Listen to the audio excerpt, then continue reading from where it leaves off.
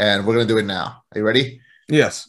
Okay, so I'm a big fan of this YouTube channel called the Movie Trivia Schmodown. I think I've showed you them before.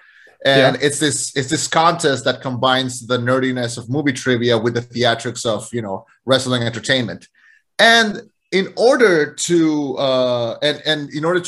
get excited about the Batman, they decided to do an exhibition match with just Batman trivia questions. And I was listening to that, and I thought, you know who could do kind of well in this? So I prepared 25 questions about the Cape Crusader. Deal. Let's go. I want to see how you do in them. So this is the closest I'm going to get to hosting the Movie Trivia Schmodown. So are you ready?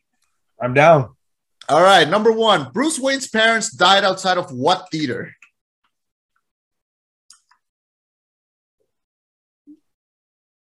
Gotham Theater? I've never... The Monarch Theater. Two, who played Two-Face in Batman Forever? Oh, God, Tommy Lee Jones, unfortunately. Yes. What is Alfred the Butler's last name? Pennyworth. Correct. In Batman the Animated Series, what was the name of the man who killed Batman? Oh, Sid the Squid. Correct.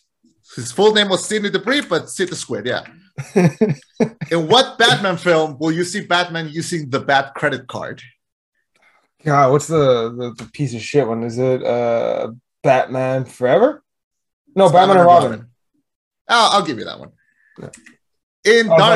Kilmore is in the first one. George Clooney is in the second one. Yeah. In The Dark Knight Rises, what was the name of the fake name used by Talia al Ghul during the movie?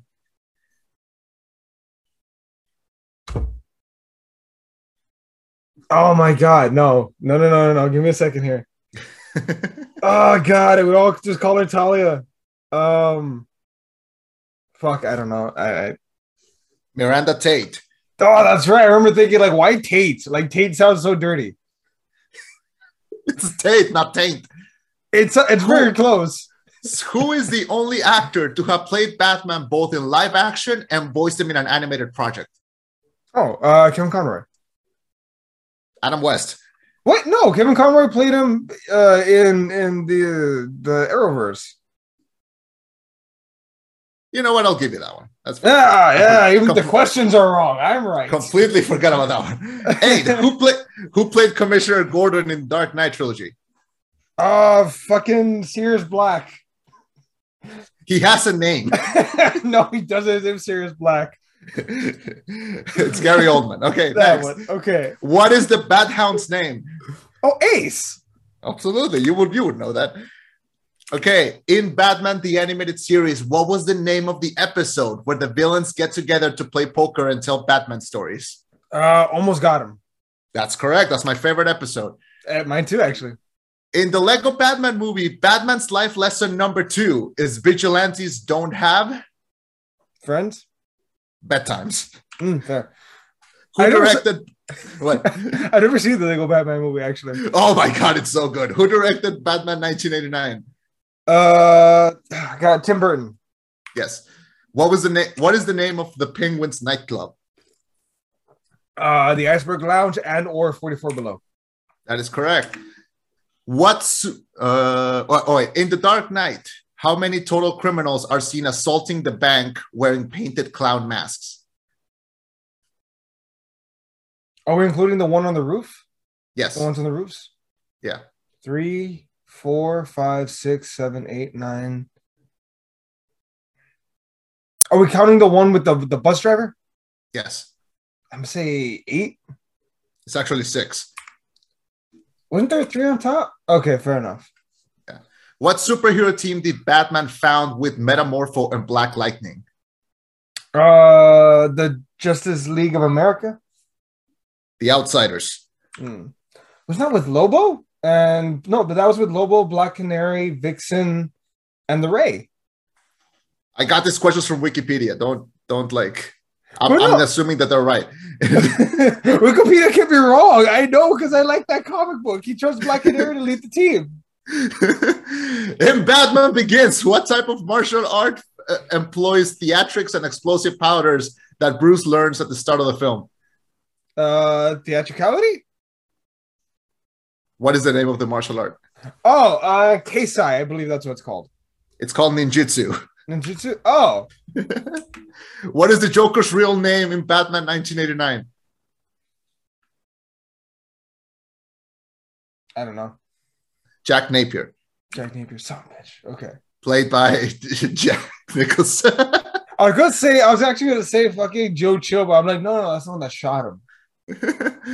What Batman villain carves a tally mark somewhere on himself for each one of his victims? Oh, Victor Zsasz. Correct.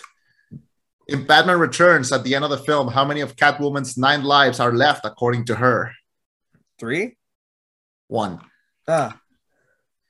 I knew Harvey Dent is the first line of what Batman movie? The Dark Knight Rises. That's correct. Who is Mogo? The Living Planet? The Bat Ape. What? There's a storyline where Batman and Robin sneak into the Gotham Zoo and an ape follows them back into the Batcave, and the Batcave finds one of Batman's capes, puts it on, and helps them solve a crime. Wait, his name is Mogo? His name is Mogo the Bat Ape. What? Yes. You learn something new every day, don't you? Wait, I also want to do this. Look, Mogo the Living Planet. It's a Green Lantern thing too. Yeah, but we're in Batman territory, not Green Lantern. God damn it. I'm sorry. My comic book knowledge is so vast. In Batman Begins, Ra's al Ghul says, "Gentlemen, time to spread the word." And the word is? God, say that one more time. In Batman Begins, Ra's al Ghul says, "Gentlemen, time to spread the word." And the word is? Death? Panic. Oh. What is Harley Quinn's degree in? Oh, psychology. But it's a? Criminal psychology? It's a PhD. PhD. I got you though. Yeah, I'll give you that one. In one of the many flashback scenes in The Mask of the Phantasm, we see the first time that young Bruce Wayne met Andrea Beaumont. Where did they meet? The cemetery. That's correct. And last question, who created Batman? Bob Kane and Bill Finger? That's correct. All right. You got 2, 3, 4, 5, 6, 7, 8, 9, 10. I know we're ready to be going off faster, motherfucker. 11, 12, 13, 14, 15. You got 15 out of 25. That's pretty good. I'm calling bullshit on some of those. I'm calling bullshit. Mogo the Living Planet, man. I'm calling bullshit on some of that. All right. Also, bonus question. Oh, shoot. Are you ready? Yes.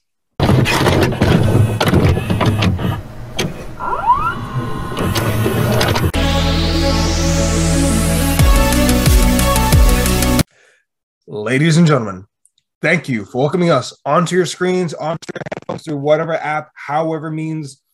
My name is Eddie. And I'm Chema, reviewing the Batman.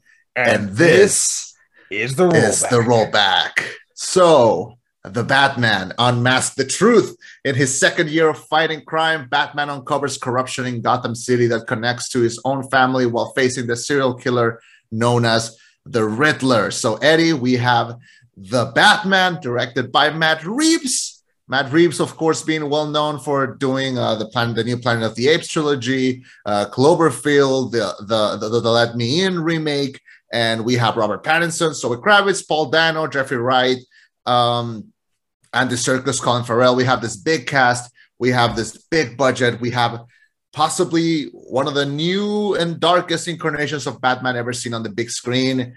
One of the most anticipated movies, I think, for a long time. What do we think of The Batman? Can you hear me properly? I just want to make sure I got a warning on my mic. Can you hear me? I can hear you. Perfect. So I remember there was a time when I said, I don't envy whoever has to follow up Joaquin Phoenix's Joker.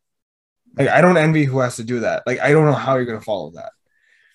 There was a time where I thought, I don't know who the hell is going to be able to follow up Christian Bale's Batman.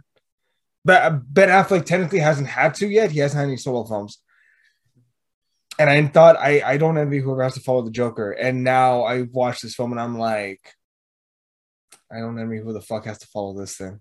This beast, this mammoth, this behemoth, this. I'm gonna go out. I'm gonna bust out all my compliments real quick. This, I would say, might be. I was watching this film, and I just remember thinking at some point, 2 hours in, I like broke myself out of the film for just a moment, like while Batman and Catwoman are talking, and it's like he's my father or whatever, like they're having that conversation. And I just remember thinking, this is his magnum opus. Like this, I'm watching someone's masterpiece right now. I'm watching a genuine piece of cinema history at this moment. Like I'm gonna remember where I was, what I was doing when I saw this film, and I'm gonna be able to be like this is like when someone went to go watch The Godfather for the first time in theaters back in the 70s, and they're like, "Oh, this movie might be good on Christmas Day," and they go watch it, and they're just like, "This is amazing." I feel like that. And it's so rare I get to have that experience where I watch something and I know I'm watching history. This is one of those moments for me. All right. Well, this is not a surprise, but I'm going to echo everything you said. This was wonderful. This was an exercise in world building. This was an exercise in character. This was an exercise in capturing all these feelings to create a new story that, of course, it's inspired by some of the greatest Batman mythos. You can see shades of Year One. You can see shades of The Long Halloween. You can see shades of like a lot of famous Batman storylines. And it's so rare that you see a project where all the pieces flow well, like all the pieces work perfectly. This is probably, I don't like to say this is the darkest that we've ever seen a character, because I feel like that's so played out. But it is a mood and an atmosphere that it is so appropriate to this character, so appropriate to this time period, and so appropriate to just the world that they're living. I would go as far as to say that Gotham feels like a character in itself. This is the dirtiest, grossest, and darkest that we've seen Gotham City. Almost to the point where you're wondering, like, why is this guy doing everything that he can to save this city that honestly should be burned to the ground? Like, it's so horrible. But you believe in this guy. You believe that he wants to do the right thing and that he is doing the right thing, at least in his own head. And it all works because the cast is good. It works because the direction is excellent. The pacing is great for being an almost 3-hour movie, like 2 hour 45 minutes plus credits. Like it doesn't feel like 3 hours. Like it didn't went by like that, but I did enjoy every second that it took. The score might be one of my favorite Batman scores ever. Like not like right under the animated series. I think it might be one of my favorite scores. I think it's that one. I think it's the animated series. This one, Burton's, and then like all the others, because Jesus Christ, it's so good. One of my favorite Batmobiles, probably my favorite Batmobile ever. Man, like I can tell you like a lot of things that I like, but I know that it will be better if you talk and then I just follow up on that. So I think to surprise to no one, we both agree this is a beast of a movie. It's I'm a little sad now though. Why? Because it's over. I can't experience it for the first time again. And no matter how many times I rewatch this, I'm never gonna have those butterflies in my stomach the first time. Like, no, like, okay, Nikki, God bless her. She even said, like, are you okay? I'm like, yeah, why? You're like, you're smiling. I know, I'm enjoying it. He just beat that guy to death with a hammer. Like, why are you smiling at this? Because, okay, look, and go back to our Nightmare Alley review. I love detective movies. They're so rare, but I love them when I get them. And spoiler alert here: Death on the Nile was not the murder mystery I was hoping for. Okay. Nightmare Alley was not the murder mystery I was hoping for. You know, what's that other one? Last Night in Soho was not the murder mystery I thought I was expecting. This movie, fuck. Like I remember the first time I watched Seven, and it was like this movie was very much in that realm. It's just it was great. I want to start from the beginning and work our way through it, but Sure. fuck Matt Reeves. Like, give this man an unlimited, write this man a blank check and say, what do you want to do next? So let's start with the opening scene. The Riddler's fucking horrifying. Like, you see someone look into a microscope and then breathing. I thought initially it was Batman. Yeah. Like I thought he was like doing some surveillance or something. And then the mayor, he's watching TV and he walks and you see the Riddler right behind him. And he just, if you don't notice, I don't know if you did, his eyes don't fucking blink at all. Whenever the Riddler's in that mode with the mask, he doesn't fucking blink. And he's just like, folks, I know you can't see. Like, you can't see me, but my eyes are just bulging and I'm just like looking to the side. And it's just oh my God. So right from the get-go, and also funny story, right after he starts beating with the hammer carpet thingy, whatever. I saw about 8 people walk out of the theater, like with kids, with young children, in an IMAX theater where those tickets are fucking expensive. They are. They were like, no. And I see one lady with like a kid in her arm and a little girl in her hand, and then I see another family like walking out like, no, not this, no. Because they assume it's a Batman movie. It's like, yeah, it is, but motherfucker, this ain't your dad's Batman movie. Oh, God. And right from the get-go, they hit everything going. And you get a sense of the occasion, you know, the effect Batman is having. He said in the trailer, you know, that's not just a signal, it's a warning. And while criminals are committing crimes and they see that, they're like, oh my God, they think he's in the shadows. They think he's everywhere. Fear is his best tool. And finally, when he does appear, you know, with these thugs, they try to step up, and boy, does he slap them the fuck down. Oh God. And when the first time when he steps, you hear the weight in his boots, and it's like this menacing, typically something like that, like those heavy steps, like that hulking presence is saved for like a bad guy that you have to overcome. Yeah. It's like, no. He is the bad guy they have to overcome. Yes. That's the best part. Yes. Yes. And like in their eyes, they feel that. Yeah. And also the score is so reminiscent, and I don't like this, but I don't like the character Darth Vader. I don't. But the score is... My family said the same thing. Like, it sounds like the Imperial March. Yeah. It does. And Nikki said the same thing right when we were playing. Like, did they rip off Darth Vader? I'm like, Darth Vader ripped off Batman. Sure, like 40 years, but sure. Fuck them. But no, like, because it is that score, when you hear it, should put the fear of God in you. And for those criminals, when they see him, they're like, oh, fuck. Yeah. Oh, and we hit the ground running from there. I'm sorry, I'm taking over your thoughts. No. I want to hear yours. But okay, here's the thing about my thoughts on the opening. First of all, I love that there's no flashback to Batman's parents getting killed. I'm so sick of seeing the pearls. I'm so sick of seeing baby Bruce just crying in the alley. I like that they skip that because they know that we know it. Okay. Yeah. I adore that he has a voiceover narration because it feels like a neo-noir, like all detectives are. Yes, I love that he has that narration. Like it starts like it's like Gotham, like it sucks, but it's home, like all that shit. Like it's so pulpy and so like you can tell because Batman is such a diva. Like he is like he would do that, and it's important. And this is the closest that we've seen to seeing something like the Batman from the Arkham Asylum game, like take place. Like he looks like he reminds me of that Batman.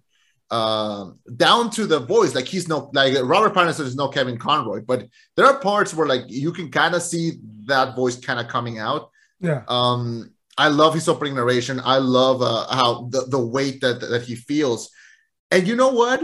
I love that we finally have a Batman that sits down and looks at clues in a big stack of dusty old files. Like that is so detective, so noir, so so wonderfully rich. I can't believe it took them that long to like just have like a Batman that like walks into the crime scene and like looks around and like starts putting things together and like very quietly moves. There's a lot of shots in this movie that are slow on purpose. Like every time the Batman sees like one of those envelopes that says to the Batman, and he like opens the cage, like puts his hand in and like reaches out. Like you can cut those, but the fact that they stay there really make you like dwell into the atmosphere and how everything feels.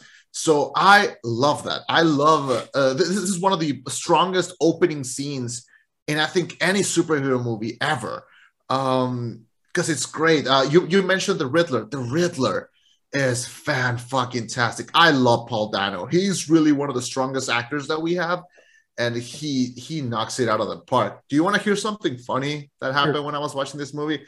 I was watching it, and we see the Riddler with the mask the entire time, and it's not until the end where we finally see him without a mask.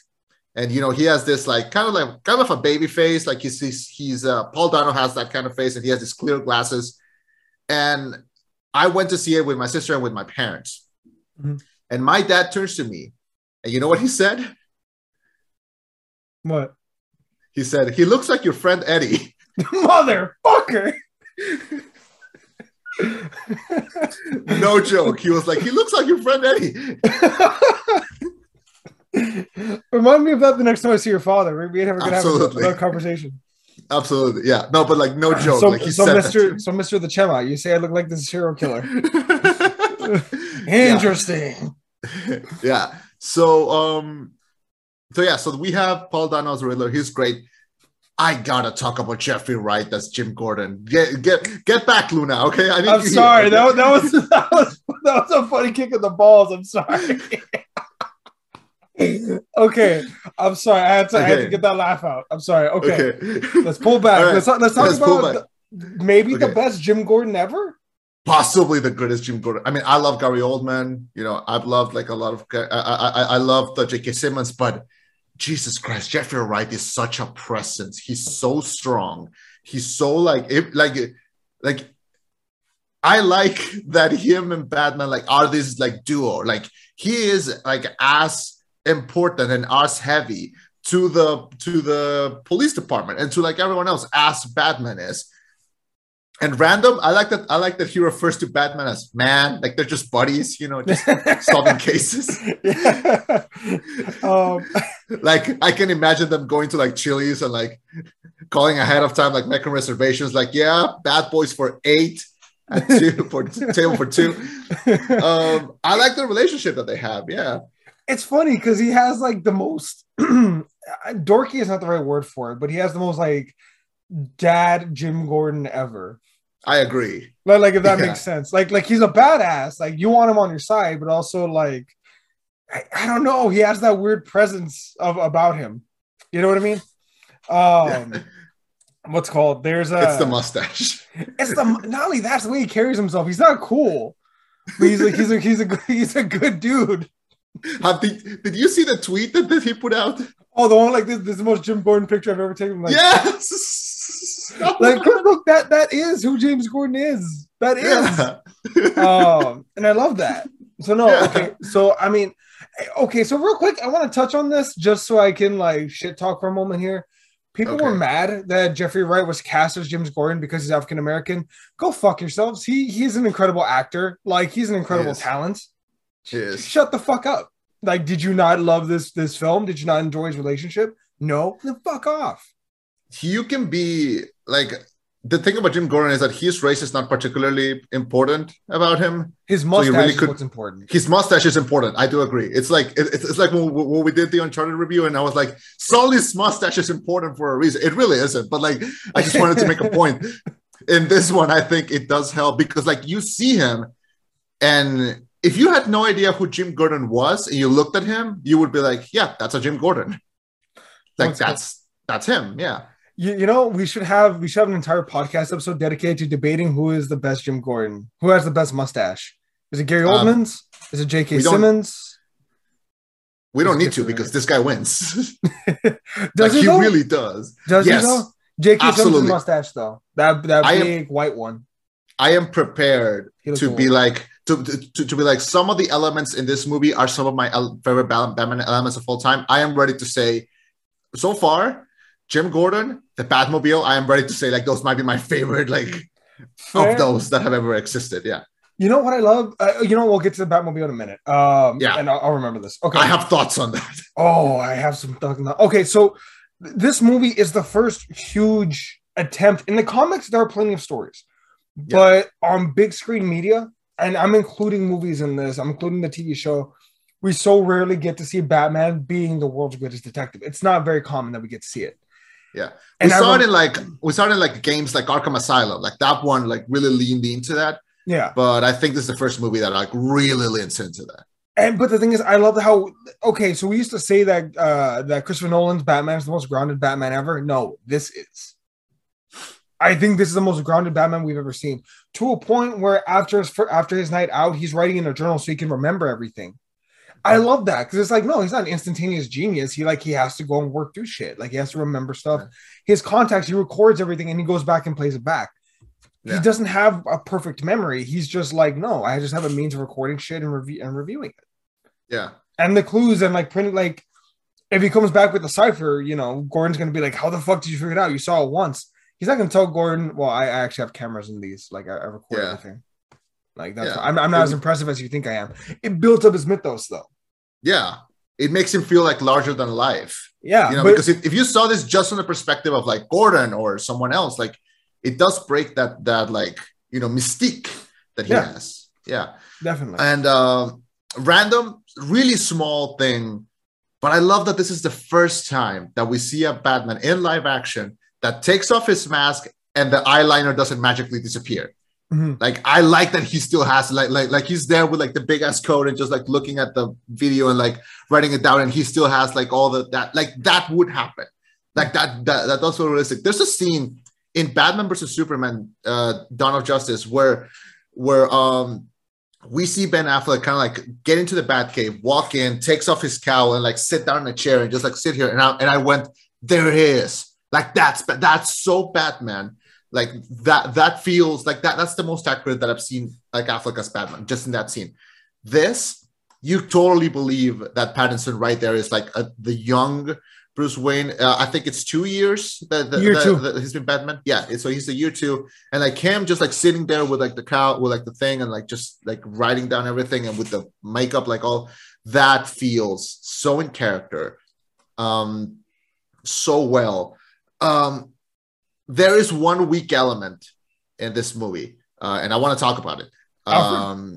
Yes, I fucking love Andy Serkis.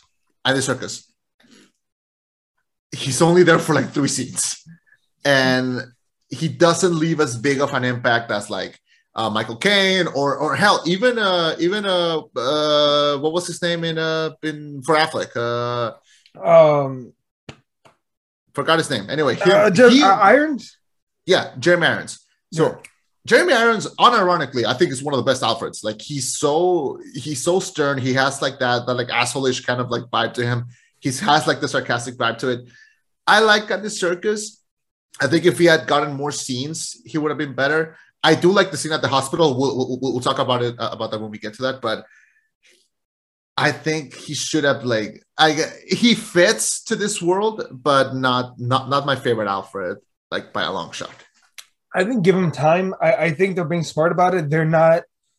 We've seen Alfreds. We've seen plenty of them already. We've seen 1, 2, 3, maybe 4 live action Alfreds. They're going to take their time. They're like, you know what? We can build the relationship over time. And you're not the first person to tell me that Alfred wasn't your favorite part of the film. You're not wrong. Yeah. But I think Matt Reeves is approaching this with, look, man, we got a trilogy up ahead. Yeah. Like, we can build that relationship later on. Right now, I have this intrinsic, multi-layered story to tell. If Alfred has to take a back seat, his ass is gonna take a back seat. He's gonna like it. He's gonna say thank you. Which is fine. Like, the movie's not about Alfred, but like the movie's 3 hours long, almost 3 hours long. Like, you could have squeezed in a couple more scenes like with them, and I feel like it could have worked, because I unironically fucking love Alfred. Like, I think he's one of the best characters like there, because he's so there's a comic book storyline where he is the Joker. Like, have you read this? Yes. Yeah. I don't like it. And apparently he like releases these mental patients from this mental asylum to constantly be fighting Bruce. Yeah. It's not the best, but like I like how Alfred is like multi-layered and stuff. Like I feel like here's an idea. I kind of want to go to a convention dressed as Alfred and like bump into any Batman that I see and be like, oh, Master Wayne. Like Master Wayne, how are you today? Yeah, like Master, like what do you do all those push-ups if you can't pull a bloody log? Like God, it's fucking good. Yeah. No, so I just wanted to say, like, right off the bat, I think that's like the weakest element of the movie. Mm-hmm. Like, and that's it. Like, and if that's your weakest element, you're good, you know? Well, not only that, man, like Gotham, not since Joker, and I think Joker's the only other like DC film in general. And I'm including the DCEU. I'm including the Dark Knight trilogy. I'm including every DC movie when I say the statement. Mm-hmm. Joker and now the Batman are the only two films to make me feel like a city is a character. Yeah. In a superhero film. You know? Yeah. Because Joker, the city was this ugly, gritty place, this ugly, like, beat you down to your knees and you're going to say thank you when I'm done. Like, this horrible, horrible place. And this film does the same fucking thing. But the thing is, they don't pull the thing that the Dark Knight does, which is like the city, it ends on a high note of like, you know, we're going to come back from this. We have hope. This film goes in the other direction. We'll talk about that when we get there. But I want to start talking about the detective elements of this.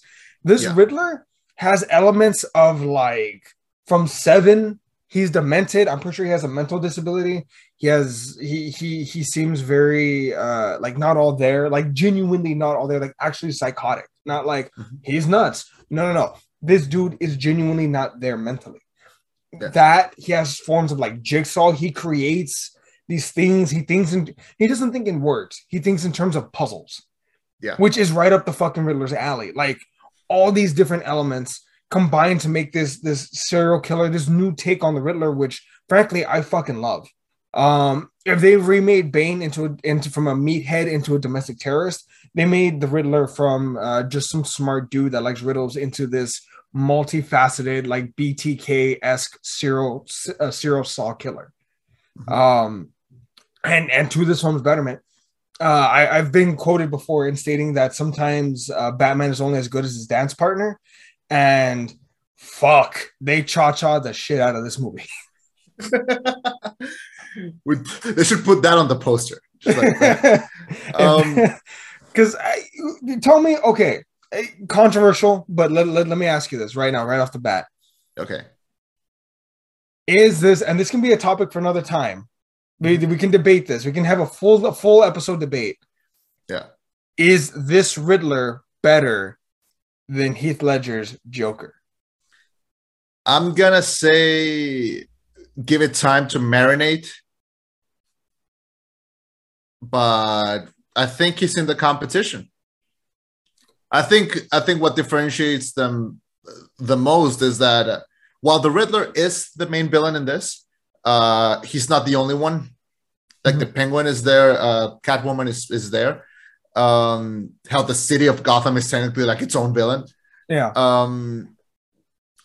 Give it time, because here's the key difference, and this is something that I want to leave very clear when we talk overall about this movie, because I don't want to compare it to The Dark Knight, because The Dark Knight, when it happened, they had us quoting the lines. They had us people, everyone I knew and their mothers dressed as the Joker that Halloween.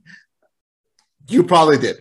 And yes. We took pictures. We took pictures with everybody. I was Joker. Daniel was Batman. He's taller than me, so it looked legit. So we're taking pictures. There's pictures of us with like kids, like 5 and 8 years old, like Batman and Joker, and I'm just there with a knife, like.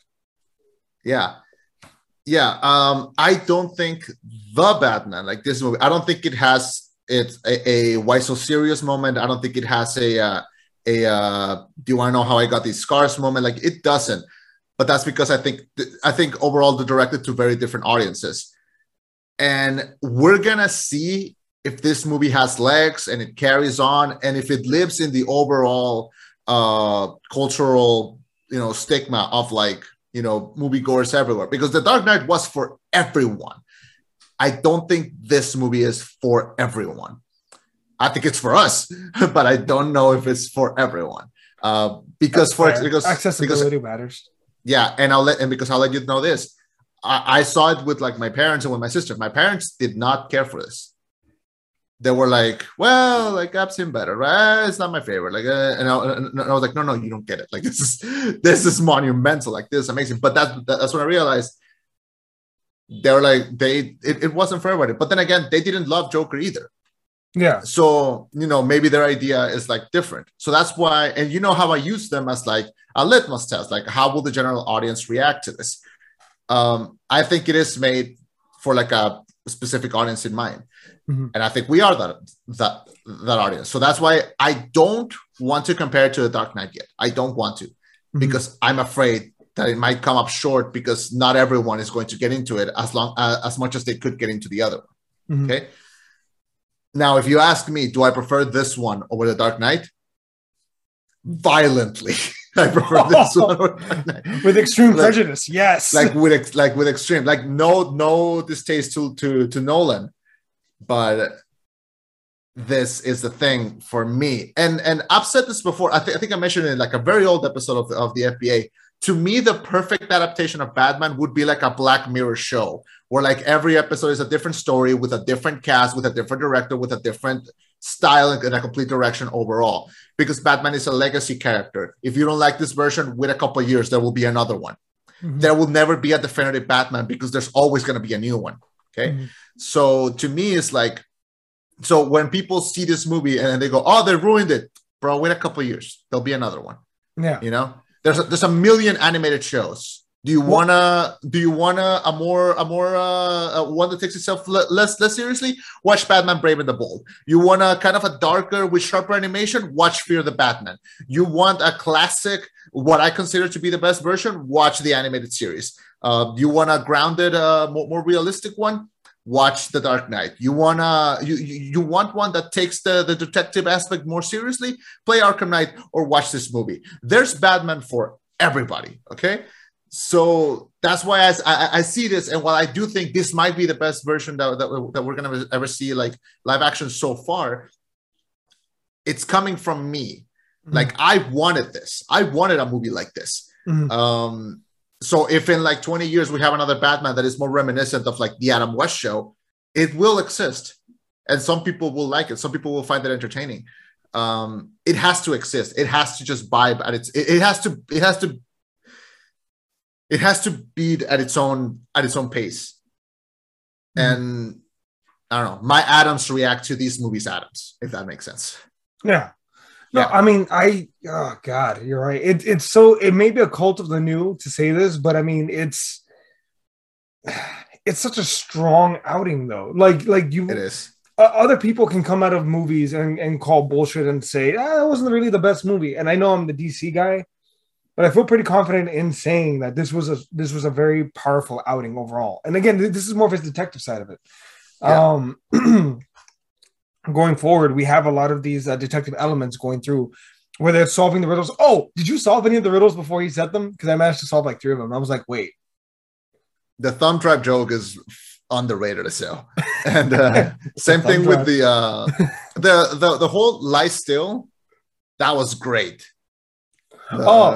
Yeah. What does a liar like do when he's dead? He lies still. Yeah. Also, shout out to the Penguin for knowing his Spanish. Like, that was so good. It was like el ratalada. It's not el, it's la. Do you even Spanish, bro? Like, that is so good. Because the whole time, because look, I'm surrounded with like all these Mexicans, and we're just like el ratalada. What the fuck is he like? That's so wrong. Like grammatically, it's so wrong. And the fact that he got called out, like no, it's not el, it's la. Like you. Did the whole crowd go like, oh, yeah, absolutely. Really? Yes, good. Yeah, that was really good. Well, no, because okay, like admittedly, I'm from I would argue more American side of watching these movies, like where we are. None of us caught it. None of us. No one. Well, no one said it out loud. Yeah. But like the fact that like I'm sure there are people. There have to be people that are watching being like, this motherfucker made a mistake. I'm gonna talk about it online, and then later on, he's a genius. Because fucking Batman and Catch. Also, that's another thing I wanted to talk about. Batman makes mistakes in this one, which I love. You see him fucking up and making mistakes. You see him not being perfect. Almost every Batman movie, to some degree, he has his shit together. Maybe he'll get overwhelmed by physical force, but he has his shit together for the most part. He always has a plan, yeah. Yeah, and this Batman don't. This Batman don't. He gets back into a corner. He gets help. He gets a lot of help from people. At one point, one of my favorite fucking scenes, it made me straight up laugh my ass off and like grin, was when they're in the when Batman gets knocked out by the explosion once the corrupt DA dies, and he's trying to fight off all the cops. He's like, oh, whatever. And Gordon's like, give me 2 minutes. I'll get him to cooperate. All right. And he punches him. You need to get out of here. And he's like, how do I do that? And he's like, you're going to punch me and take these keys, go up the door, go down the hall, stairs to the left, get up there and get the fuck out. He's like, okay. And then later on, he's like, you couldn't pull your punch. I did pull. But okay. The thing I love about it, though, is the fact that like Batman's up there. He's like, you see him scared. Like, how often do you see Batman in the cape and cowl be like, oh fuck, okay, because you never see that. You never see that human side of him. Also, I'm gonna jump back real quick. The scene where he's fighting those thugs on the train, when he uses a taser in his hand to take the guy down. That shit that you don't think about. Like, no, he just is overwhelmed all with force. He has gadgets to help him beat these guys. You know, he tasers one guy in the fucking throat to take him down because, like, bro, he gets tired. You see the bruises, the welts all over his body and the scars. But anyway, going back to when he's on the top of GCPD and he jumps down in the suit, I was like, oh my God, because he's in the squirrel costume, just going and going, and you think, oh, he's got his shit together, and he sees the thing, you're like, oh, he's gonna go through it. Then the back person comes down, and he hits it, and then he's like, oh God, fuck. And I'm just like, I just started laughing my ass off, and I'm like, that's so real. That's real. And he's looping. He's like, my back. Yeah, like that is what Batman Year 2 would do. Yeah. Okay, look at the Dark Knight. He's like, I'm gonna jump out this one, fly like a goddamn bat, and go perfectly through the one window that I can go through without breaking my fucking neck. Yeah.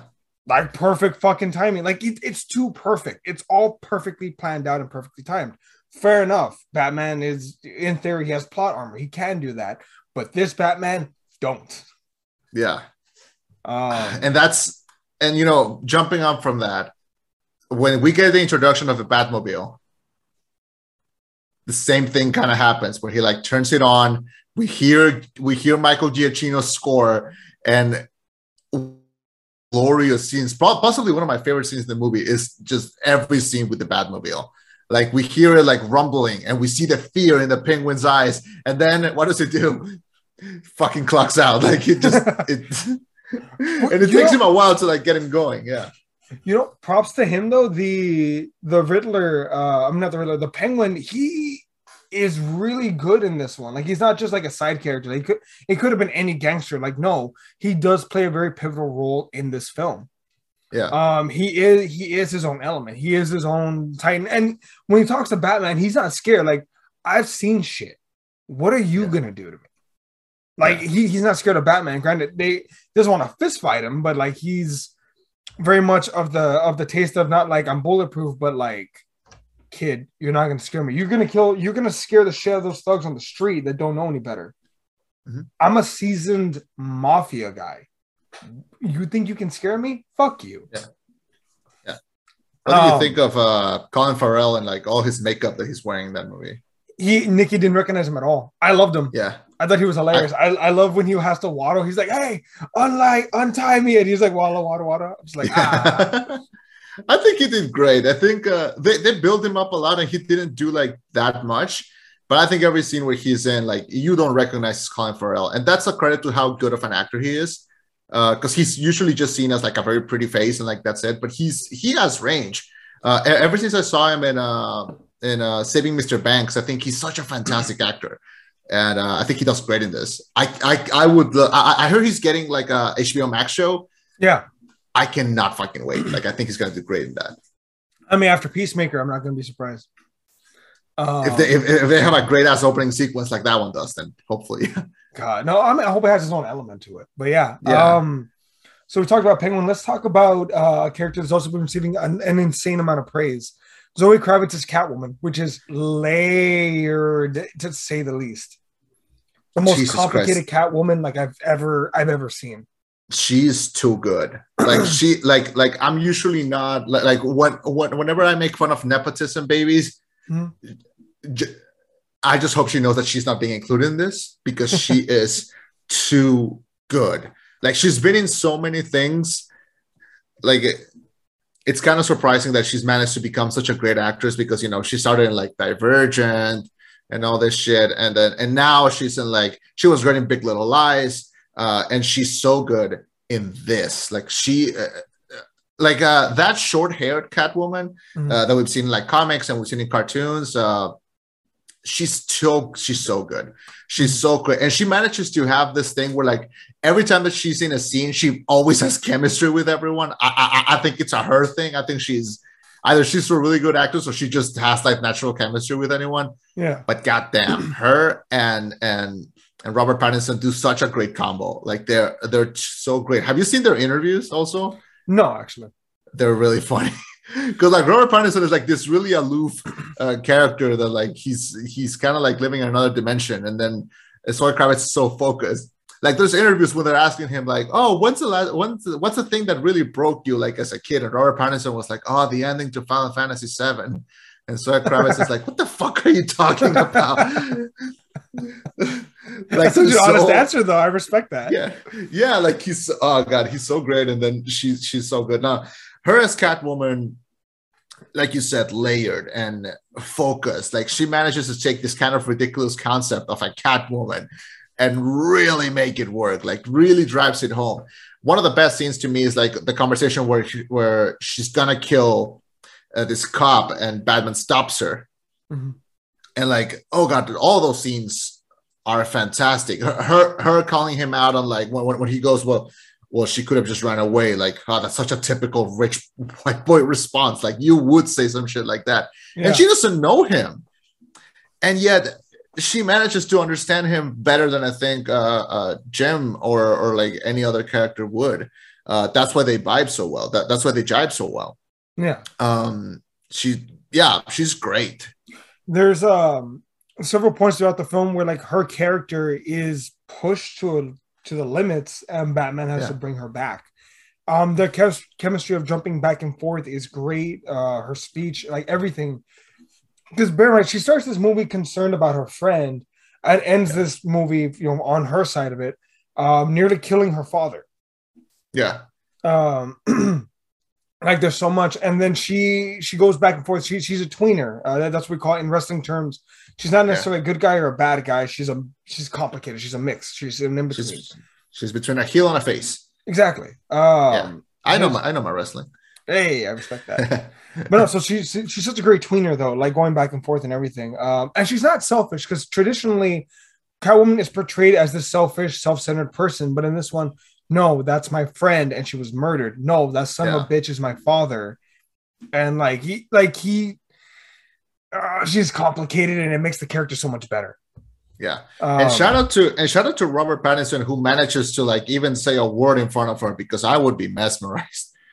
Like, I mean, like Batman is stronger than I would ever be because at the end when she goes, "You should come with me," I would never be like, "Yes, my bags are made. Let's go." Like, shout out to him. He has the strongest will that I will ever have.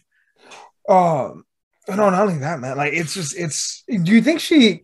God damn it, Joe. These are two reviews in a row where I'm simping over the characters. Like, God. But no, okay. Do you think that it's possible that that she maybe like took everyone out to go get drinks and was like, "We all need to bond. That way, this movie is better. So let's all go get fucking wasted." She seems like she would be the life of the party. Yes. Like, but not just that though. Like she formed. I gotta believe for acting this good. Either she's incredible or she formed genuine bonds with people, so it made it easier to act like well with them. It has to be one or the other. But okay, so we talked about Gordon. Oh, I want to talk about Gordon and Batman's relationship real quick. Their relationship, they are on par. They're partners. They're detectives. It's not like Gordon's like, Batman, I need this. And Batman says, well, I need this paperwork. Good.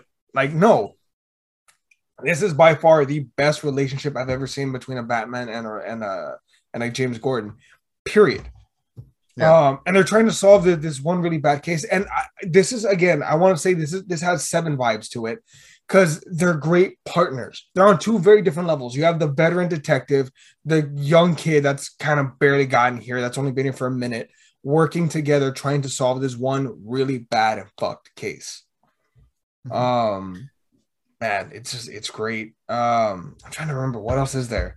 All right, folks, and we're going to take a quick intermission from me and Chema. Ferny wasn't able to record with us, but he was able to send me his thoughts on the Batman, and trust me, they are plentiful. So enjoy this quick little break from me and Chema, and we'll be right back. Hey everybody, this is Fernando from the Rollback Podcast, and you know what day it is? Today is actually, today's Sunday. I'm recording this a day after I have seen the new Batman movie. Now, I know my recording has been a little to sparse, to put it lightly, but life comes up, you have less time, and sometimes you just really don't feel like doing it, even the things you like to do. But I felt like recording a podcast for this one. Now, we all know that there's something called Batman fatigue. Now, I did think when this movie came out, I was more on the side of like, man, why are they making another Batman? They're getting rid of fucking Affleck's Batman. I really wanted to see more Dark Knight, things of that sort. But you know how it is. Sometimes things don't happen. Ben Affleck unfortunately had some personal problems that had to be addressed, and he had to bow out. And you know what? It sucks, but I'd rather him be in a good place than nothing at all. So we ended up getting a Matt Reeves directed Batman with Robert Pattinson starring as Bruce Wayne, the Caped Crusader himself. We have Zoe Kravitz coming in as Selina Kyle. We also have Paul Dano as the Riddler. You may know him from the movie Prisoners, where he plays the person that is accused of being a pedophile, but he's not a pedophile. And then we have Colin Farrell as the Penguin himself, which I have to say, that's really good makeup. You can't tell. Like, you really cannot tell that is him. That's crazy. Yes, so we have that. We also have Jeffrey Wright as James Gordon. You may know Jeffrey Wright from things such as he came out Hunger Games 2 and 3. I know there's something else, but I'm really just blanking on it for now. But yes, we have Jeffrey Wright as James Gordon. And some would say that this is a controversial hiring because, Jeffrey Wright being a person of color and James Gordon always being, white. But I actually thought he did really well in this movie. I really do think like there are some characters that can really blow past those norms of like, oh, well, I always grew up with his character looking this certain way, and I really do think that he went past that and he did a great job. So let's talk about the movie. I really enjoyed this movie. I thought I wasn't going to enjoy this movie because I was like, how many Batmans have we already seen before?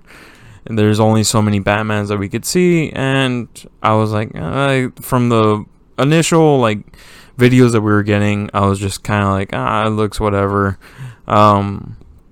But in all honesty, after watching it, I was like, or even during watching it, I was like, wow, this is actually a really good Batman movie.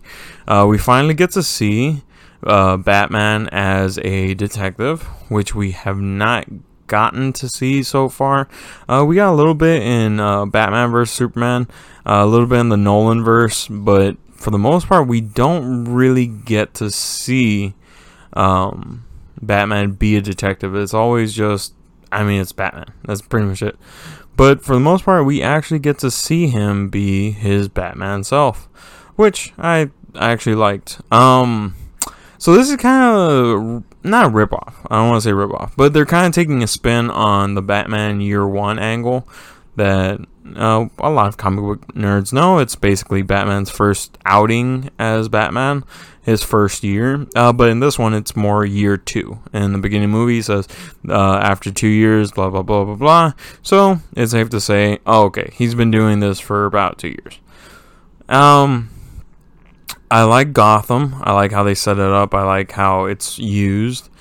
Let's see what else. The cast. I was really not sure how Robert Pattinson was going to pan out. I was kind of like, the fucking dude from Twilight. Let's be honest. Everyone was thinking, the fucking dude from Twilight, as when they heard that he was going to be casted as Batman and Bruce Wayne. You know what? I not hate to say, I never really thought so, like, he was going to be horrible. But, he was surprisingly really good. And I will give him all the credit in the world. I think he did amazing in this movie. I know some people will say, oh, he wasn't amazing, blah, blah, blah. I know there have been some negative critics, Ben Shapiro most notably. But no, this movie was really well done. I thought this was a solid Batman movie. I really did not hate anything about this movie. I loved Catwoman's chemistry with Batman. I loved the whole underground mob scene being prevalent because, let's be honest, Batman, this is his second year. And Riddler being a psychopath killer trying to get revenge for something that has happened. Him being a conspiracy nut, and then him, obviously going after everyone that you're not supposed to go after, and kind of blowing open what is wrong with Gotham City. And granted, there's always, historically in every comic, there's always something wrong with Gotham City. I liked the suit. The suit is very, how do you call it? The suit is very Year One-esque. The Batmobile in this one, it's a tricked out Mustang. Definitely Year One-esque. Really well done. What else? Let's see. The Bat cycle. It's just really your run of the motorcycle with kind of bat ears on it. Really well done. I loved everything about it. Batman's fighting style is really raw. It's really just, I'm gonna beat the shit out of you to beat the shit out of you. And some people might have a problem with it, but they don't understand where this character is coming from. This is not your new Batman. Really, the only thing that we've seen Batman in, even remotely close to Year One, is Nolan's Batman and Batman Begins.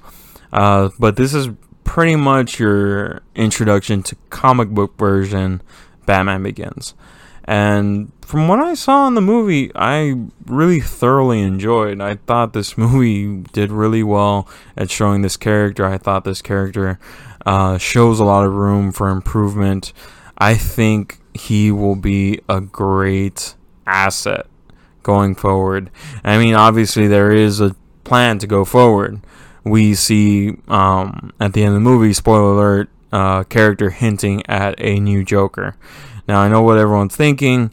This is already going to be, our third Joker in a span of, since 2016, so 6 years. I get it. It is kind of annoying. But you know what? We have to roll with the punches. It's the kid from Eternals. You've seen him a ton of stuff. I don't know. I don't know how he's going to do. I don't want to put my foot in my mouth and say, he's going to be the best thing ever since sliced bread. But I think he will do good. I haven't seen him do bad in a lot of things. So I think he will be a good Joker. Only time will tell, and only the future can tell. But we will see. Zoe Kravitz as Catwoman. I love Zoe Kravitz as Catwoman. I thought she was the greatest Catwoman that we have ever seen. In all honesty. Michelle Pfeiffer, she does the whole campy Michelle Pfeiffer, Catwoman, which is great for her. Halle Berry, we don't talk about Halle Berry because that Catwoman was, it was horrible. So we don't talk about that one. But yes, Catwoman I thought was really well done. Who else? Gordon, I already said Gordon. I loved Gordon in this movie. So let's go and double round about Batman. Robert Pattinson's Batman. There's a lot of things coming out before the movie even came out. He wasn't going to be like a bulked up Batman like Christian Bale or like Ben Affleck. And you know what? To each their own. Do I think it worked for this version of Batman that we got? I do, because this is around year 2. In this one we see the recluse Batman. We see the Batman that doesn't go out. Let me rephrase. We see the Bruce Wayne that doesn't go out. No one really knows who Bruce is. He's not the playboy philanthropist. Shout out Iron Man. Shout out KFMA Day. But yeah. So we get to see a different version of Bruce Wayne that's still really broody, really upset. The first Batman that we see put on eye makeup, because let's be honest, we always see Batman with black around his eyes in the mask. He has to put on eye makeup. It has to be happening. Like, they can't just be like, oh, it's not happening. No, it's happening. Like, we clearly see it. It is a thing. But yeah, we see that happen, which is, I don't know, it's funny. Did I enjoy the Penguin? I thought the Penguin was really good.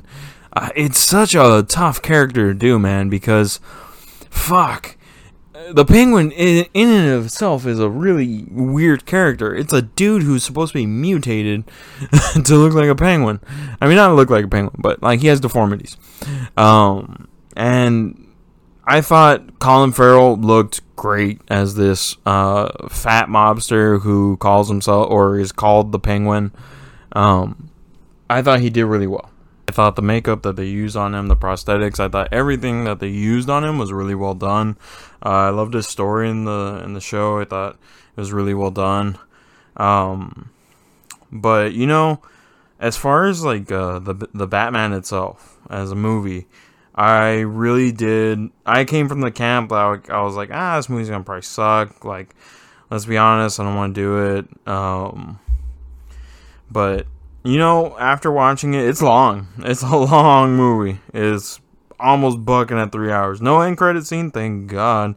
I think if you can't say what you want about this movie in, I don't know, fucking 3 hours, you're doing something wrong. But this movie I thought was really well done. Now let's talk about the story a little bit. So the story is this serial killer known as the Riddler is going around and killing these politicians. He starts with the mayor, then the commissioner, so on and so forth. You know, I was surprised on how far this movie went with a lot of things. What I mean by that is that I'm surprised Riddler was able to do so much. I'm surprised that he had so many murders. He murdered a lot in this show. I mean, not this show, this movie. His plan was catastrophic. I mean, imagine that happening into a fucking city today. Like what he did. He blew up what would be the equivalent of like blowing up the levees in New Orleans, or blowing up the seawalls in New York City, and flooding major parts of the city. Like, that is some super villain shit. But as far as that goes, I was really surprised that they went that far with the amount of stuff that they were going to do. Now, with all this being said, my overall thought about this movie is that I really did enjoy it. I liked the direction they went with this Batman. We've seen a lot of versions of Batman. We've seen established Batmans like Michael Keaton's, like Val Kilmer, like Clooney's. We've seen up-and-coming Batmans from his beginning to his end with the Nolanverse. We've seen a snippet of the Dark Knight Returns Batman in Ben Affleck's Batman, which to me, personally, that's the best Batman. I love that Batman. Aside from the animated series, I love how that Batman is. But this one is a very year one esque Batman. And I have to say, I really enjoyed it. I cannot wait to see what they do with this character. I want to see where they go with it. I really do think this character, this Robert Pattinson character, has potential to do really good things. Especially now that he got the whole brooding, I'm still angry at the world, Bruce Wayne version out. I think that version is done with. I kind of hope so. I understand what they were going for, so I don't hate it at all. I think it was really well done. But I really do want to see him develop into his persona of Bruce Wayne, the rich and powerful kid. I mean, not kid, but the rich and powerful playboy. I think that would be a good development to see, like him having to go through that. I almost forgot. Andy Serkis is Alfred. I thought his Alfred was pretty good. I didn't hate his Alfred, but for me, the GOAT for Alfred's is honestly Jeremy Irons. I feel like his Alfred is the best. Mostly because Michael Caine's Alfred had to be more realistic, and I thought that Jeremy Irons' Alfred is probably the best Alfred suited for a comic book universe. Michael Caine definitely strong second. They're definitely neck and neck on that one. But for me, it will always be Jeremy Irons, even though we barely got to see him. What else? Anything else? Oh, the story about, another part about the story that I was surprised, aside from Riddler's dominance in this outing, is the story of Martha and Thomas Wayne, how he had a reporter shut down and ultimately killed to save his wife's reputation. Or so they say. I mean, you could say like, oh no, it was to save his political career, but I would be of the camp to say like, no, I think he wanted to save his wife's reputation. And like, just the fact like he fucking did that is crazy. But yeah, I thought that part was really, really shocking to see in a Batman movie. But overall, I thought this one was a really good outing, especially for this version of Batman. I think this version of Batman has a long ways to go, and I really do think that we're going to see good things come from Matt Reeves. I really hope he does helm another Batman movie. I really hope they get whoever they had to write it to come back. I want to see what they do with this character. Even if they don't do a Justice League, because let's be honest, right now, at the moment, the DCEU is such in a way of disarray that we have no fucking clue what's going to happen with that DCEU. We don't know if they're going to even do another team-up movie or what, and they haven't really mentioned much. The only characters that are really coming back for their own outings are the Flash from Justice League, Aquaman. We have Shazam coming back. I think Wonder Woman's going to get a third movie. Don't see why, because her second one was horrible. I'm kidding. Obviously, we all know why she's getting a second chance. I mean, it's fucking Wonder Woman, dude. Like, she had a successful first movie, a not so successful second, but I'm sure they could redeem themselves.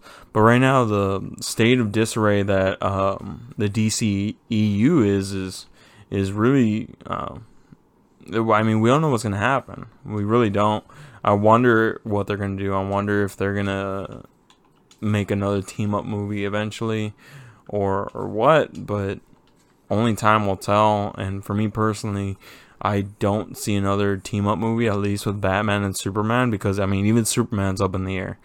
But for the most part, for this standalone movie, for this Batman, I thought it was really well done. I really hope we see more of this. I know a lot of people wanted it to be rated R, but let's be honest, they're never going to make a Batman movie rated R. It wouldn't make sense. You're not going to have enough people to fill those seats. It is stupid. So stop asking for it. It's really dumb that people think that this is going to happen. Another thing that I've been seeing a lot of lately is a lot of YouTube reviewers just like really taking this movie to task. Most notably Jeremy Johns. He became somewhat of a cynical old bitch with his recordings. Like critical of everything, man. And it's just, I used to love watching his stuff, and now his stuff has just become unwatchable because I'm just like, alright, dude, now you're just being nitpicky. Like, it doesn't make sense to me. But I mean, I have my biases, but I mean, even I will try to look at things from a logical standpoint. But whatever. Who am I to tell who about reviewing movies? What the fuck do I know about reviewing movies? I'm just someone that just does on the side for fun. But yeah, this is my review of the Batman. I didn't get a chance to record with Eddie and Chema, but fuck those guys. Fuck them. I know they're not listening, so fuck them. They're stupid.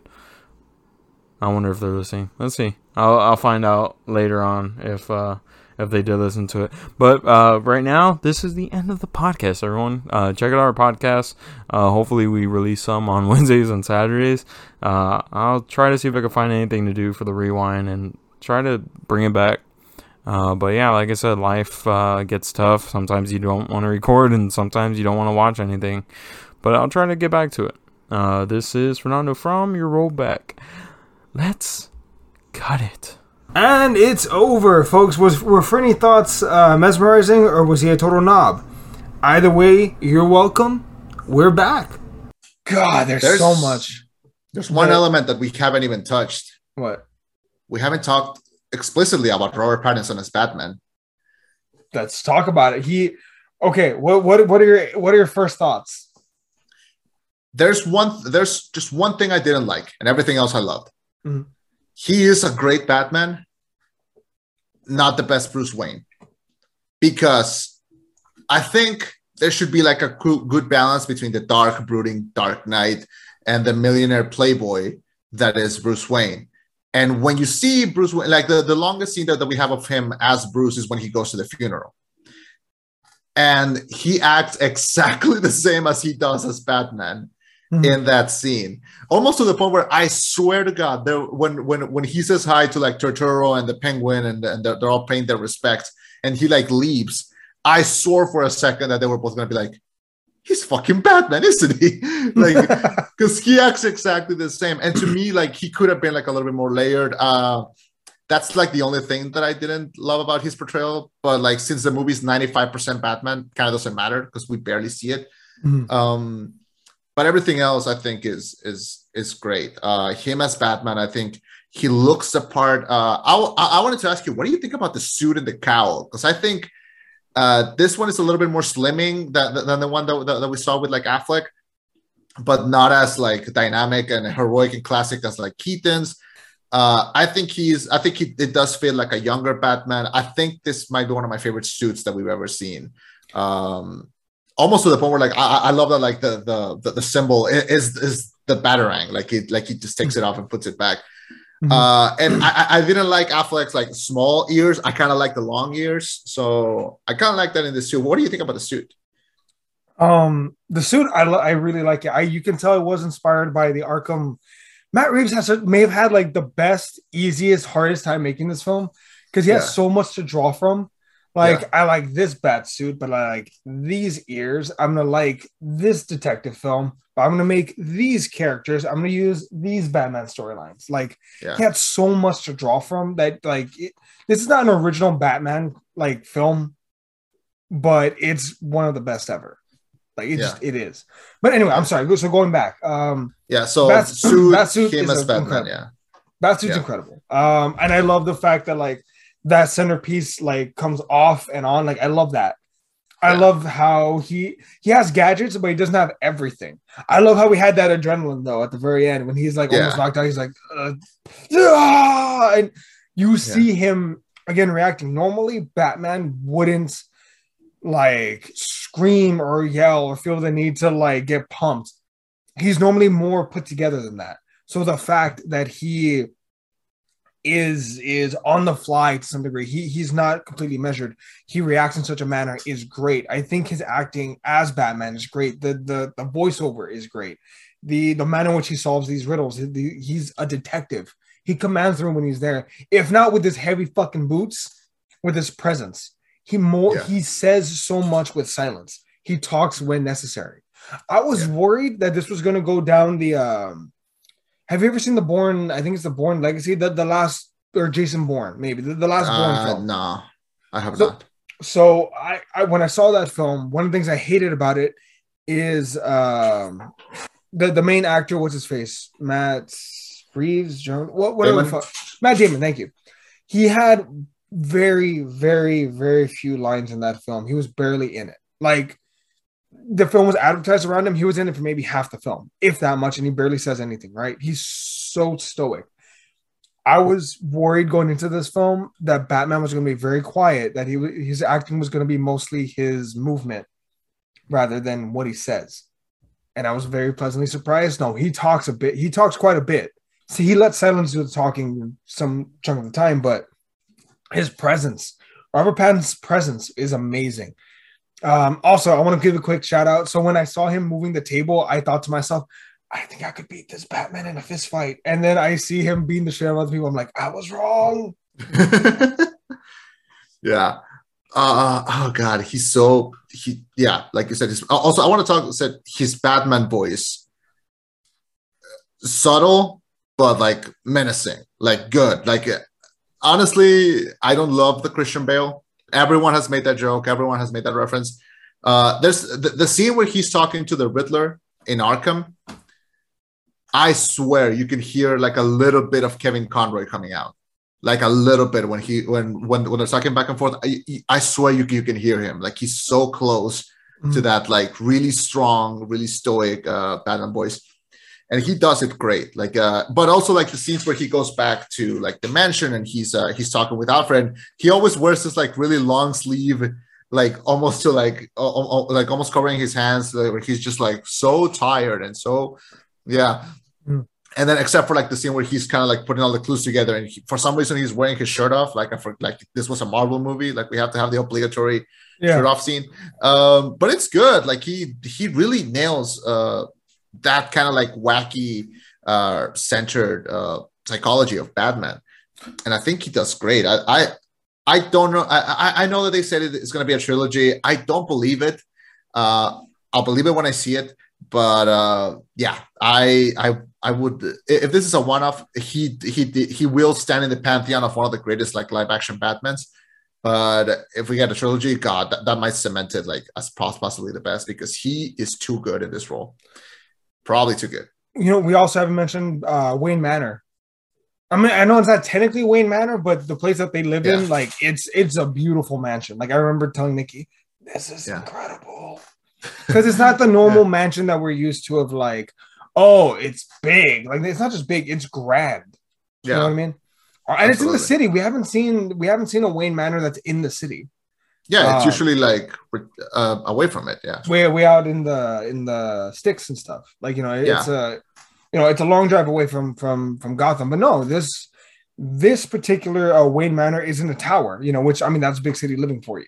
But no, Robert Pattinson's Batman is subtle. He's quiet. He only talks when he has to, but what he does is awesome.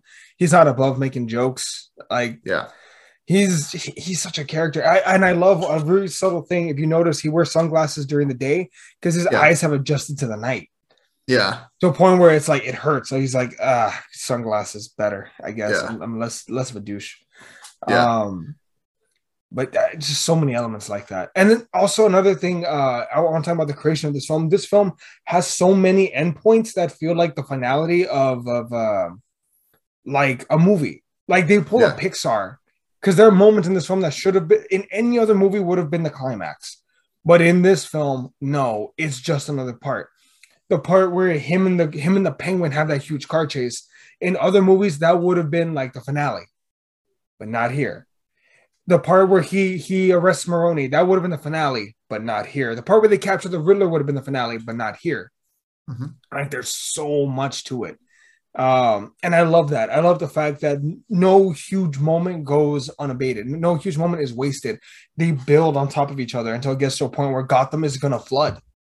Yeah. You know, it's just, man, it's such a complete and well-told story.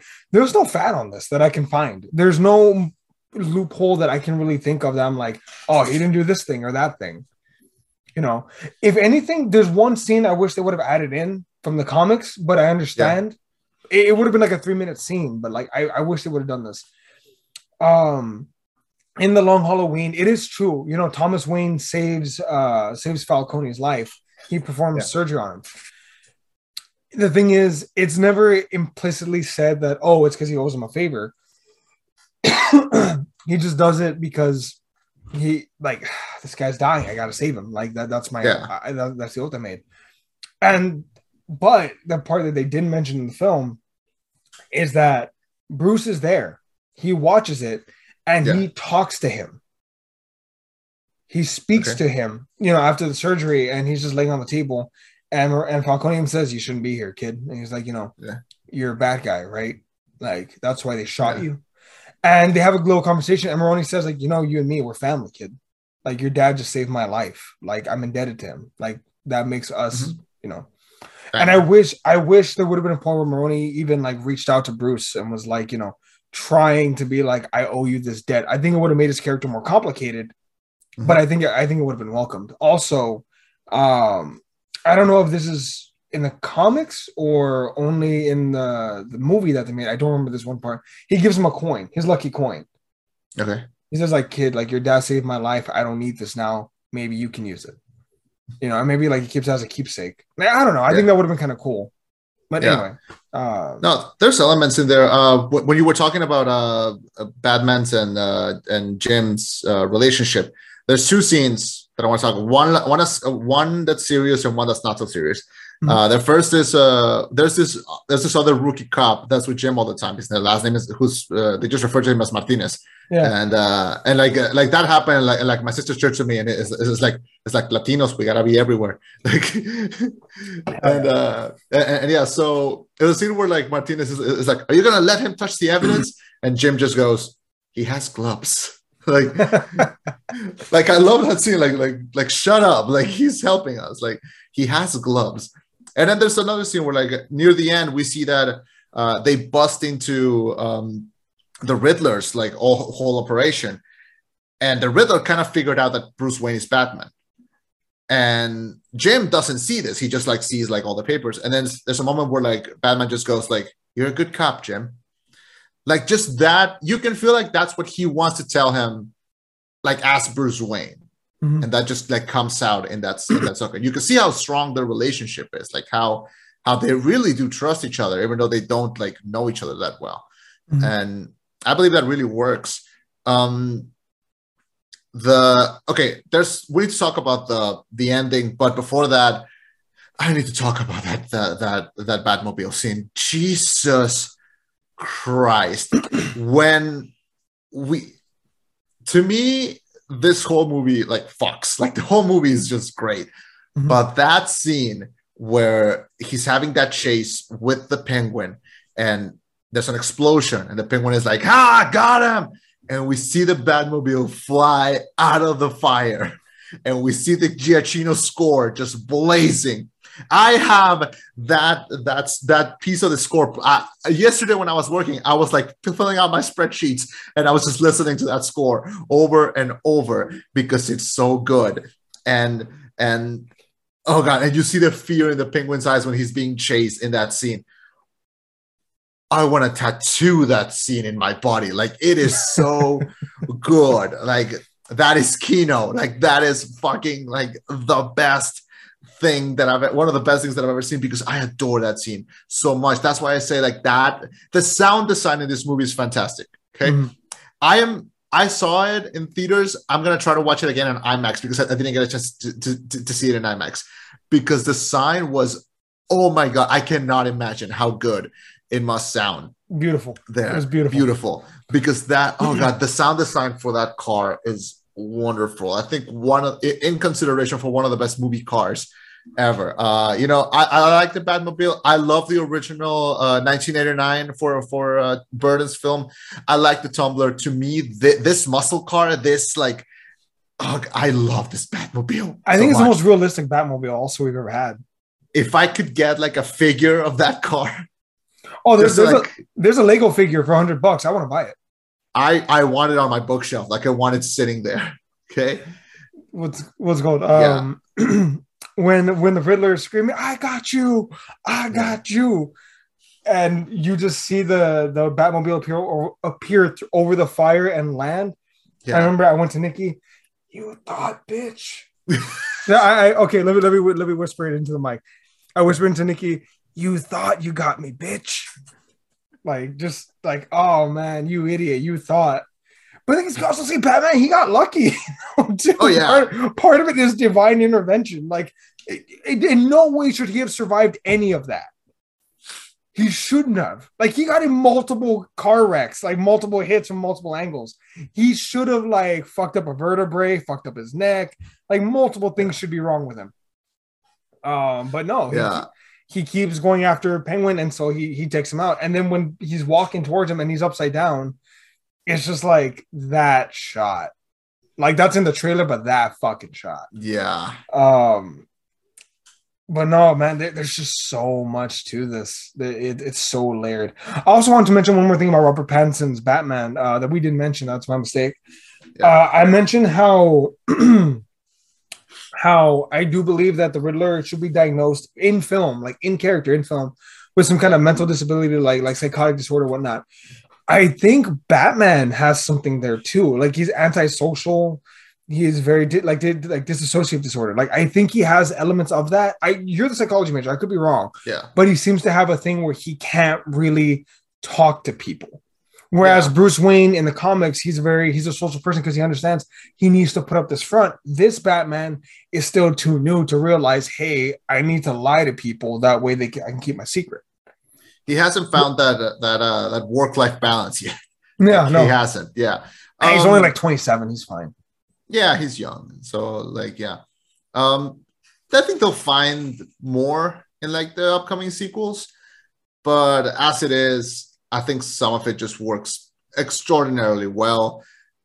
And it's kind of hard to criticize it because I just love it. There's something about the climax that I want to talk to you about. And it's this movie throughout, like, we see Batman working with the police, and you can see the police is not they don't love him. Like, they have him because Jim wants him to be there. Yeah. And it's not until the end of the movie where we see, like, this flood come in and everything. And I think the ending where, you see his instinct is to, like, sacrifice himself for the city. Mm-hmm. And he has this great monologue about, like, his overall thoughts on, like, I don't care about, like, anything else. Like, I have to save the city. I have to, like, put myself for it. And visually, it's represented by this scene where, like, the new mayor and like all these innocents are, like, trapped underwater, and he, like, comes down and he turns on this flare light. And he turns it on, like, visually wonderful. Like, the color palette in this movie is mostly centered in black, yellow, and red. And that red, when he's, like, leading them out, like, literally leading them to the light.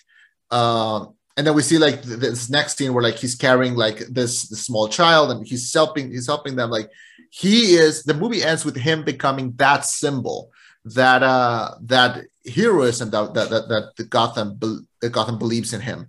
That he gives security, that he is that, because he's not that at the start. Mm-hmm. They see him as a freak. They see him as, like, oh, he exists, and it's not until that ending that we see him becoming that symbol, mm-hmm. that symbol of peace if you want. Oh, all my wishes he was Batman. He wishes he had the street cred of Batman.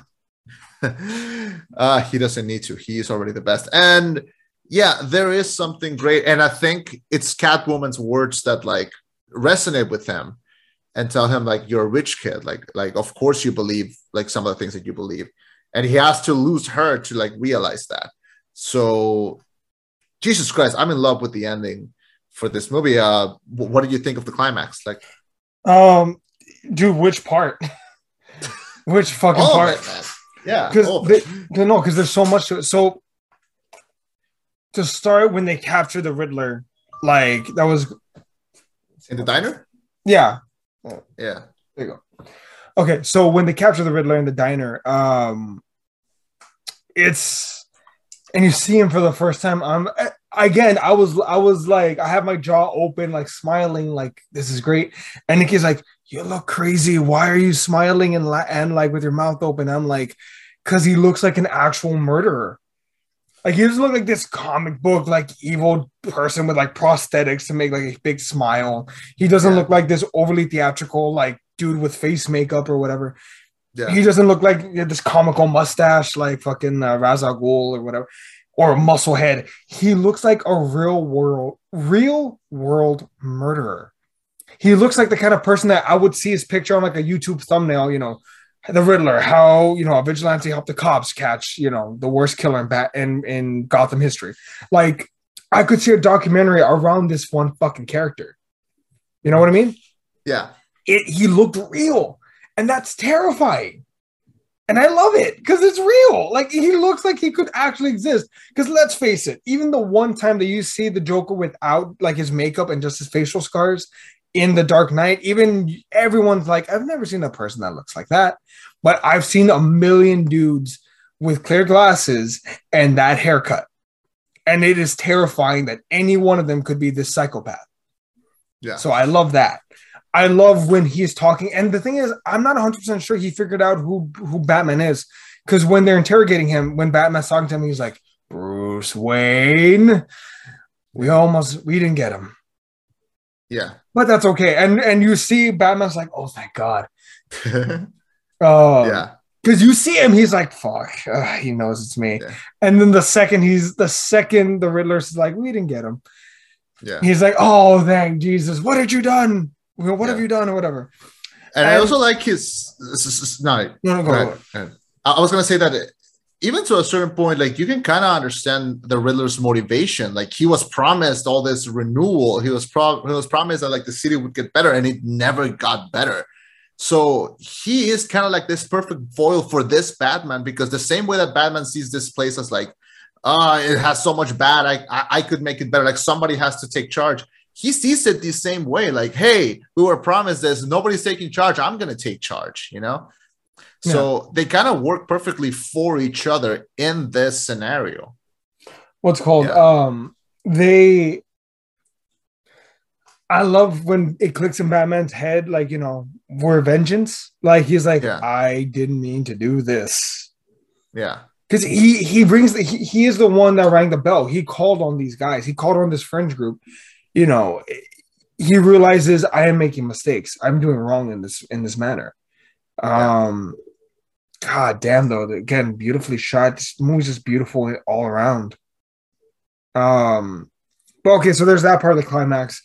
And then when the Riddler says, oh man, you're not as smart as I thought you were. I'm like, oh, what? Okay, interesting. And Batman goes back to the crime scene and Martinez is there. And he kind of has a moment where Martinez is just like, yeah, I'm not going to fuck with you. And he's like, just lets him go, yeah. Yeah, and he's looking at the evidence, and then he says, "Oh, that's a carpenter's tool. That's for a carpet." And Batman kind of stands there like, "How the fuck?" Like for just half a moment, he's like, "Are you in on this?" Yeah. And Martin's like, "No. My uncle's a carpenter. Like I just know. Like that's a carpet thing to like stick it in." And I don't think anyone knows that's what that tool was. Yeah. So the second that he undoes the carpet and he sees everything, it's just like, oh my God, it's about to go down. Yeah. And the city begins to flood, and there's no time to react. There is no, you have 5 minutes to get all the vans. It's like, no. we already did it. That's another thing of this film that it does from Seven, which is, and from I think Watchmen. The villain doesn't give you time to stop his plan. It's already in play. All you can do is pray to God that you survive it. Yeah. Because it happens multiple times. It happens when he tries to flood the city. The van's already explode. Alfred, I'm sorry, Bruce. I've been trying to call you. It happened an hour ago. Yeah. Like, you don't have a chance to stop it. You only pray to survive. Yeah. Like all these. That's the only scene with like the Alfred fake out of it happened an hour ago. That's the only scene that felt kind of Nolan-y. Yeah. Yeah, Nolan though. I would argue in that aspect. Shit. And I thought there's no way they're gonna kill Alfred, but I like that they killed him. No. I like that they went through that like fake out, because also Alfred was such a minor role in this film that it was possible. Yeah. There's I wanted to tell you, there's one scene, this one thing that I like about this Alfred. There's a scene where like he's in the hospital. Mm-hmm. He wakes up, Bruce is next to him. And what's the first thing that Bruce tells him? He goes like, you lied to me. You lied to me. And like my father killed and like Andy Serkis's face goes from like cuddly Alfred to like, I've killed a bitch, Like, he goes into like you rich, you privileged asshole, like you have no idea the stories that I've had, the things that have happened to me, you disgusting little snot shit. You know what? Good Time wasn't even that good. Like I'm kidding. Good Time was amazing. Yeah, like I felt like all the like he became Gollum for like a second. Like he was ready to kill this kid. Like and that was great because we always see Alfred as like this very strong presence, but very rarely as like this violent presence. Yeah. Yeah, and so I like that. On par with some of my favorite Alfred moments, like in the animated series where they find the Batcave and he comes out and he's like, "Yes, I am Batman." He's great there. Yeah. Yeah. Before we close out, before we end, I don't want to end, but we need to talk about what everyone is talking about, and that is at the end we see the Riddler in Arkham, and he has a little neighbor. Honestly, sequel bait, of course it has to happen. It's the only part that I feel you could cut out. But you being a big fan, you knowing exactly what I'm talking about, how did you feel about that scene? As someone who's worked in a prison, pretty accurate. I was going on the angle of like, what do you think of seeing Barry Keoghan playing the Joker? Possibly the Joker, yeah. Come on. All right. Come on. It's the Joker. I'm curious to see how the role he plays in the next one, because this was a fresh take on the Riddler. I'm curious what's going to be the fresh take on the Joker in this one, because I mean, we've seen the social outcast version in Joker, the actual fucking rated R film. Yeah. We've seen like the domestic terrorist version of the Joker in Heath Ledger. So I'm curious to see like what are we going to get here? Are we going to get like a manic serial killer that just murders people for shits and giggles, or is it going to be a different take on it? Also, how does he escape? Are we going to get a Harley Quinn in this one as well? I wasn't initially a fan of the prosthetic makeup, I'll be honest, until I realized, wait, they did it on Penguin and it looked pretty fucking great. Maybe they can pull off Joker makeup with this kid. Yeah. He's gonna have to act through it. Because Barry Keoghan, fantastic actor. He was great in Dunkirk. He was great in Eternals. He was great in Green Knight. Yeah. He's young. He's like a year older than you. He's like 2 years older than me. Yeah. He's a young kid, and like I think he can do amazing. If I had been Matt Reeves, mm-hmm. I would have put him, mm-hmm. but I wouldn't have used his voice. Mm-hmm. I would have been like, "Hey, Mark Hamill, are you busy? Can you like come in for like 6 hours?" Because like, can you imagine the fucking tingles? Like if you had heard like Mark Hamill's because like if you weren't gonna show him, like go all out, you know. But I mean that would set unfortunate expectations. Also, though, if they're gonna do this sequel in the next 5 years, they probably actually could have done either a live action Mark Hamill Joker or even William Dafoe. They could have brought him in to play Joker because it's like, okay, we're gonna shoot the shot in the next 5 years. You don't have to be the character for the next 20 years, like in fucking MCU or DC. So if he's gonna have one run at it, give him the one run at it. Did you saw what Willem Dafoe said about that when he hosted SNL recently? What? So he hosted SNL like around the time where Spider-Man came out.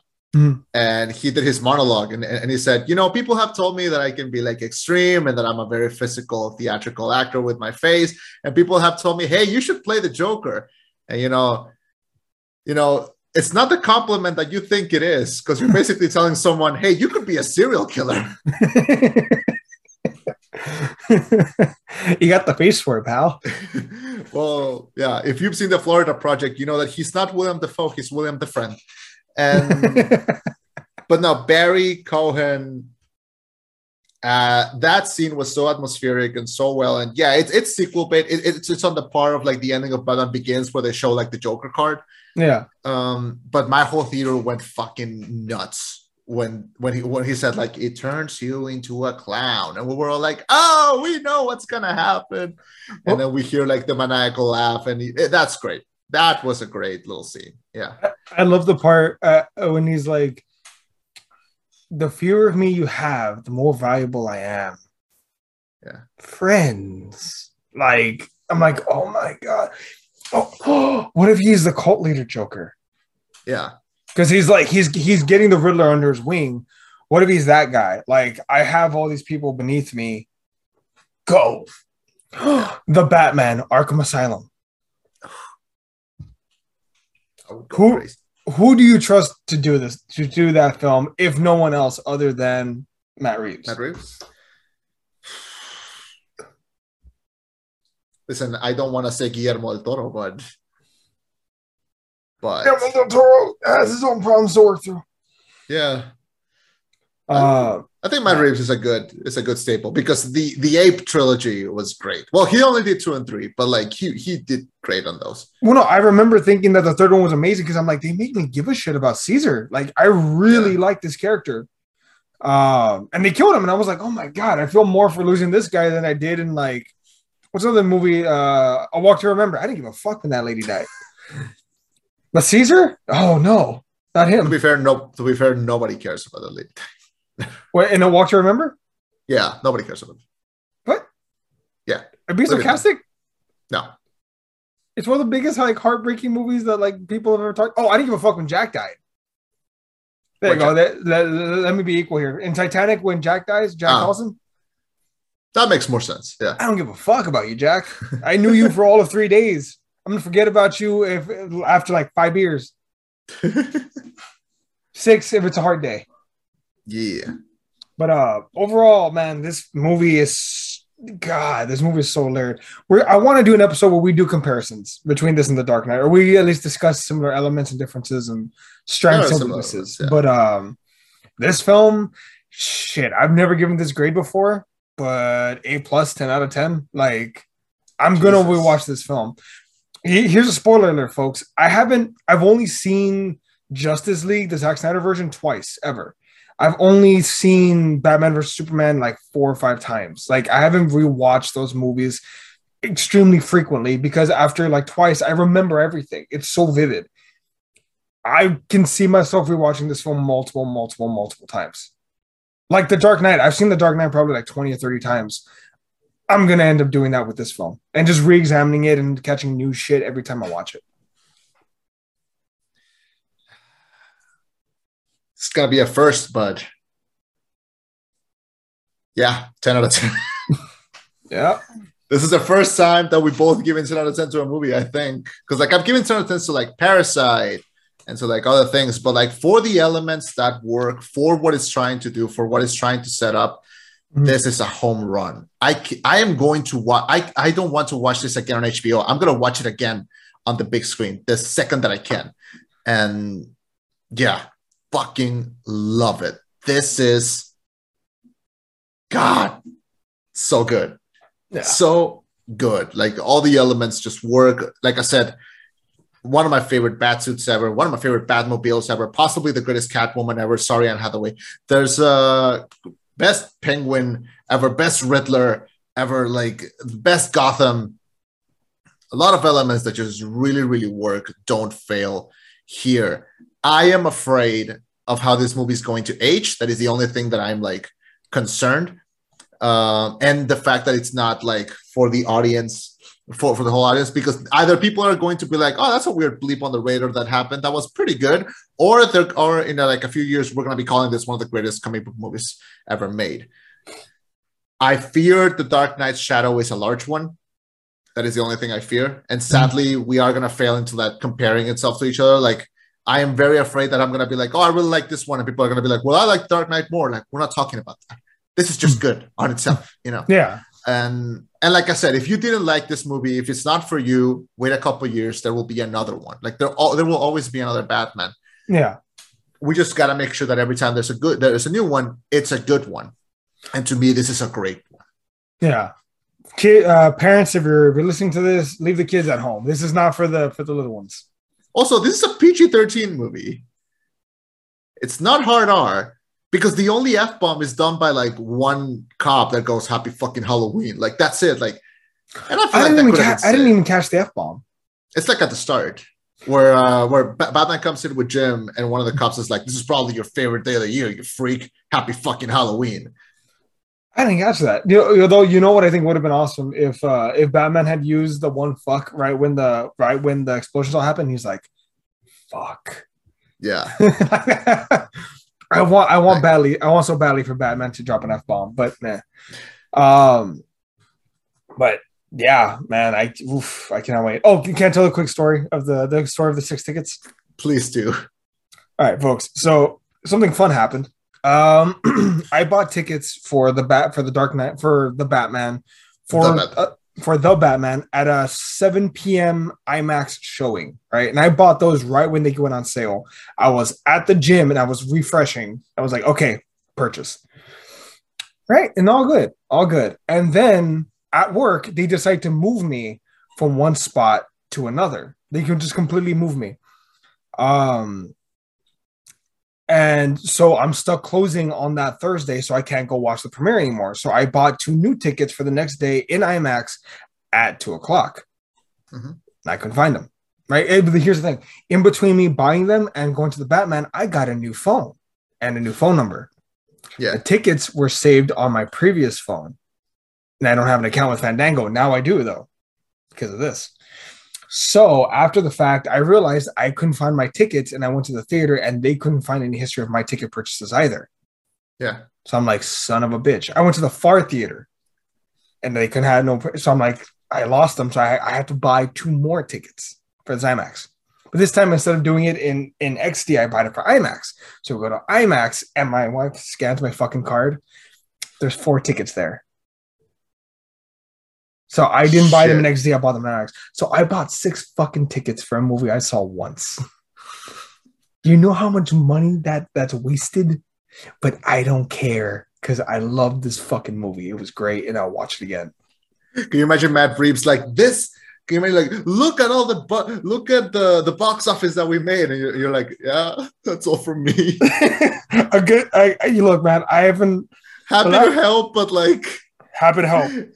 Jesus. But like, yeah. But okay. All right. Let's sign off because, man, this is an hour and a half review, at least. It's an hour and a half review, yeah. And there's still so much we missed. Okay, so I guess there's not a lot. Well, there is more to say, but we'll save you from that. But that should be it from us. This is we're signing off. This is the Saturday, the 5th of March. We have like some more reviews, some more movies that are going to be coming out this month, and we're going to close this month with the Oscars. I think it's on the 27th. And after that, we have our top 10 animated film list, which that's like been consuming my thoughts for the past couple of weeks because it's been really hard. But that's the plans for the rollback. Thank you so much for joining us. We hope you enjoyed the movie. We hope you enjoyed our thoughts. We're signing off. My name was Chema. I've been Eddie. And this was the rollback. Signing off with a reminder to just move. If you live in Gotham, just find a way. Just get the fuck out of there. Like, just get the fuck out of there. I didn't have a sign off. Bye, everybody.